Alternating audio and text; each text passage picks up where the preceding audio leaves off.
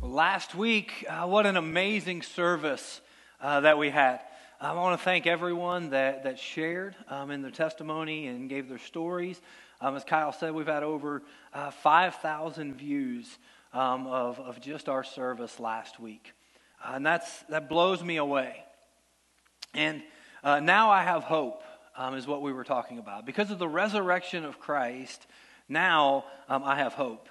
And we had an extra video that I'll post on Facebook this week about someone else just sharing their story about the hope that they have in Christ. But what I want to encourage you and challenge you to do over this week and next week is I want to hear your stories. Your home, your thinking about what's going on and what's next and how you can have impact and how you can have influence in people's lives.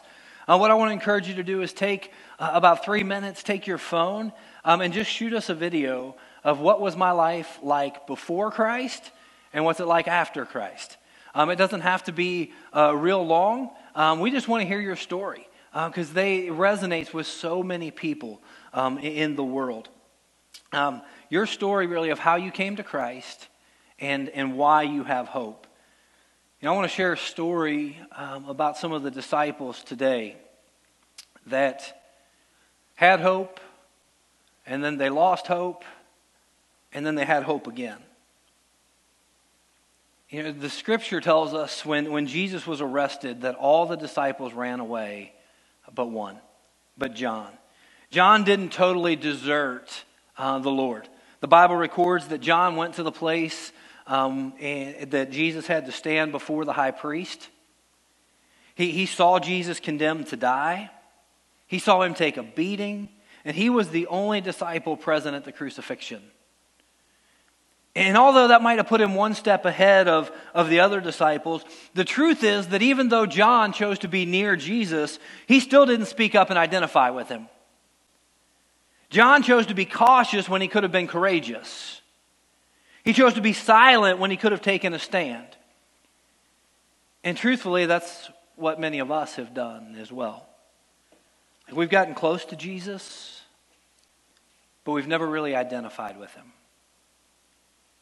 Maybe it was something as simple as an unethical practice that was happening at work, and you knew about it, and you knew you should speak out about it and take a stand about it, but you stayed silent because you didn't want to be labeled.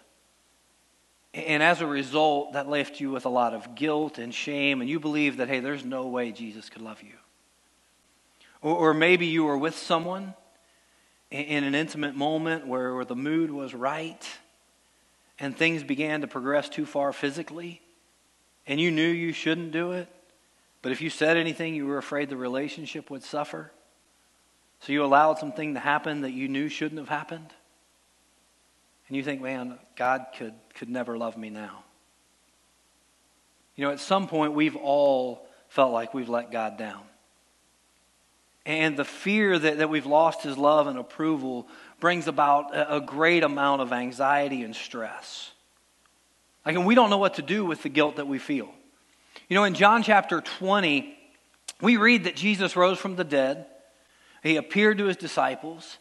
He told them, hey, I'm sending you out into the world to share this great news that I've risen from the dead. But the disciples, they weren't completely convinced that he was over the whole, we ran away from you, we denied you, we didn't identify with you, that whole abandoning you thing. They weren't convinced that he was over that. And in John chapter 21, we get Jesus appearing to his disciples again. And it says this, that afterward, Jesus appeared again to his disciples by the Sea of Galilee. And it happened this way. Simon Peter, Thomas, also known as Didymus, trying to get my daughter to name her child that, but Nathanael from Cana in Galilee, the sons of Zebedee, and 2 other disciples were together. I'm going out to fish, Simon Peter told them. And they said, we'll go with you. So they went out, got in a boat, but that night they caught nothing. Quick question. What were these guys doing before they met Jesus? Answer, fishing because they were fishermen. But everything changed. They met Jesus. They walked with him for 3 years. They saw miracles that they would have never imagined that they can see. But now suddenly they're back to doing what they'd been doing before they met Jesus. Doing the same thing they were doing before they met Jesus. Like those 3 years hadn't meant anything. And maybe that's where you are right now as well. Maybe you used to read your Bible a lot. Maybe you used to serve and be involved in the church. Maybe there was even a time in your life that you stopped doing some things that you knew weren't good for you and started doing some things that Jesus wanted you to do. But something happened. You made one bad decision that led to another bad decision, that led to a series of bad decisions, and now you're at a place where you thought you could never return. And you're doing the things that you were doing now that you were doing before you met Christ. And you feel like there is no way that he could ever love you again. Because you blew it. You know, it was easy to believe that Jesus loved you when you were doing everything right and everything good. But not anymore. There's no way he could love me right now. You know, maybe things just aren't like they used to be. Like maybe there was a time where you saw the Lord so clearly. You could hear him maybe on a daily basis. But you've gotten to the point where you're not even sure he's speaking to you anymore. And if this is you, you're not alone. You know, in the text, we see that these 3 guys who had spent 3 years with Jesus, and they knew his voice, they didn't even recognize him when he appeared to them again. And remember, he'd already appeared to them 2 times before this. But they didn't recognize him when he appeared to them on the shore and he started to speak to them. And something happened to me that was interesting when the disciples went back to fishing.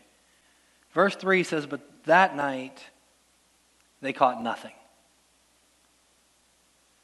See, we walk away from Jesus, I think, so many times because we fall for the lie that he's holding out on us. And that we can experience more joy by seeking our own satisfaction instead of his presence. But the disciples said, hey, they went back to what they used to do.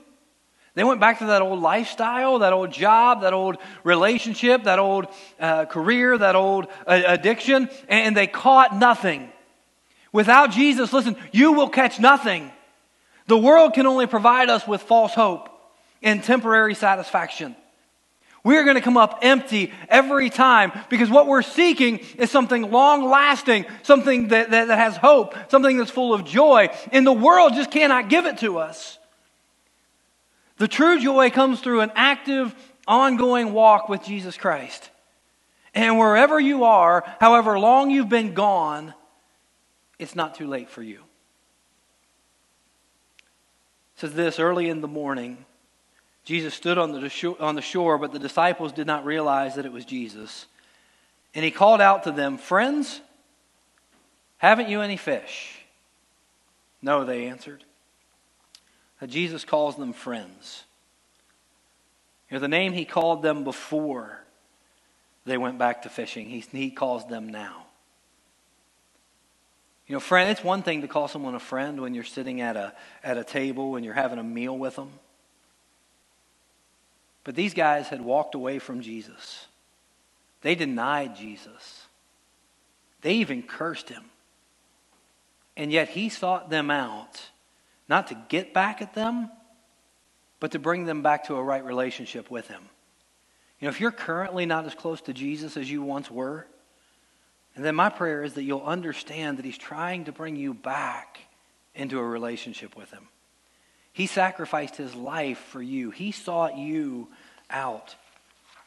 And then Jesus performed a miracle, one that he'd performed before, so they would have all recognized him. He tells them, hey, you haven't caught anything all night? Try casting your net on the other side of the boat. And they did, and it was so full.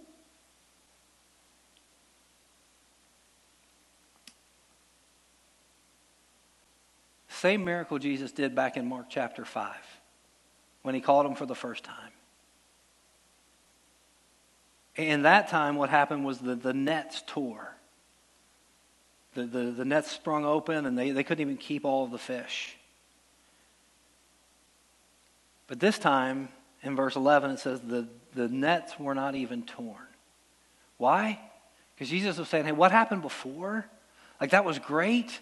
That was good. You had some hope. You had some joy. But I knew it was fleeting. Like, I knew it wasn't going to last because I knew that I had to die. I knew that I had to suffer the consequences of your sin. But now that I've done that, your life can be full. Your life can have meaning. It can have purpose. You don't have to have that empty spot where everything's falling out and it feels like your life is falling apart. What you can have is fullness and completeness in me. It says there was 153 fish. But Jesus said to them, bring some of the fish that you've just caught. And they sat down and they ate with him. They shared a meal with Jesus again. And I wonder if they thought about the meal that they just shared with him a few days earlier. Right before they denied him. Right before they cursed him. Right before they all walked away from him. I wonder if they remember this meal. After they had eaten that meal with Jesus on the first meal, they would all walk away. They would all abandon him. But this meal was different. This meal was with the Savior that they knew now wanted to have a relationship with them. And after they'd finished eating, in verse 15, Jesus said to Simon Peter, Simon, son of John, do you love me more than these? And I read that and I think, what are the these? Is he talking about all the other disciples that were there?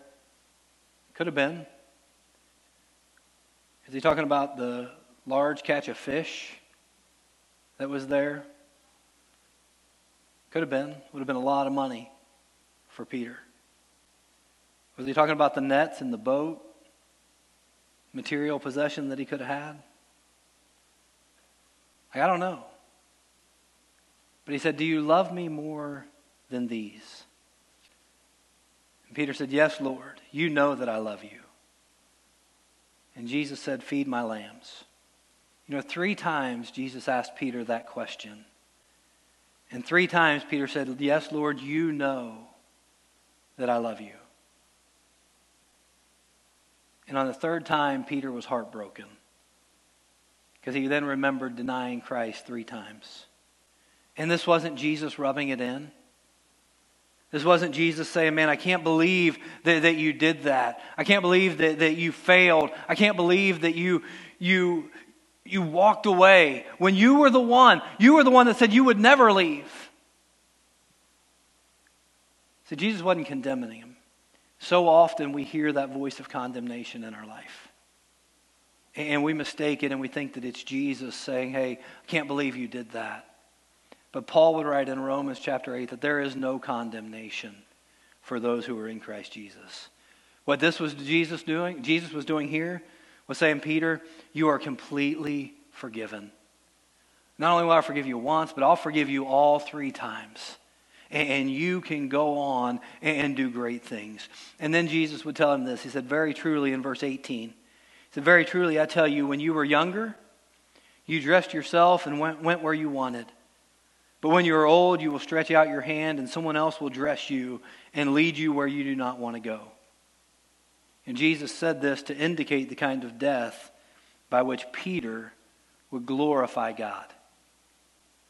We think of suffering as a bad thing. I wonder how many of us, man, if we knew what Jesus was calling us to, if we would step up and follow. Jesus said, hey, Peter, your death is going to glorify God. And then he said, follow me. Watch this. Peter turned and he saw that disciple whom Jesus loved was following him as well. This was the one who leaned back against Jesus at the supper and he said, Lord, who's going to betray you? And when Peter saw him, he asked, hey, what about him? What about that guy?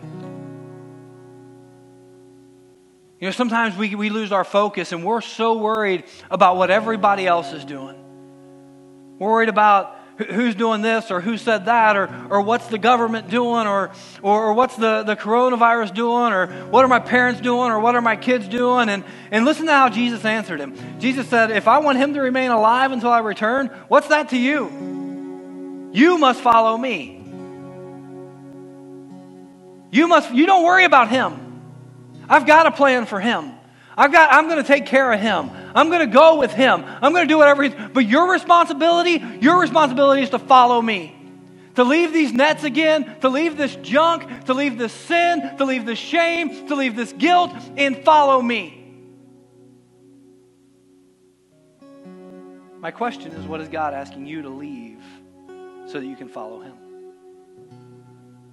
Maybe it's a relationship. You're saying, well, what about him? Or what about her?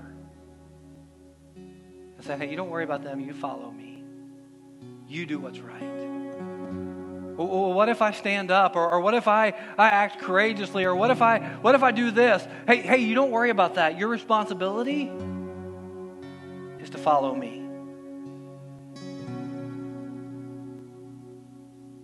Peter followed him. And he went from a coward and a sinner to just in a few short days preaching a message and watching 3,000 people give their life to Christ. God will do amazing things in your life if you'll just follow him. What is it that you need to let go of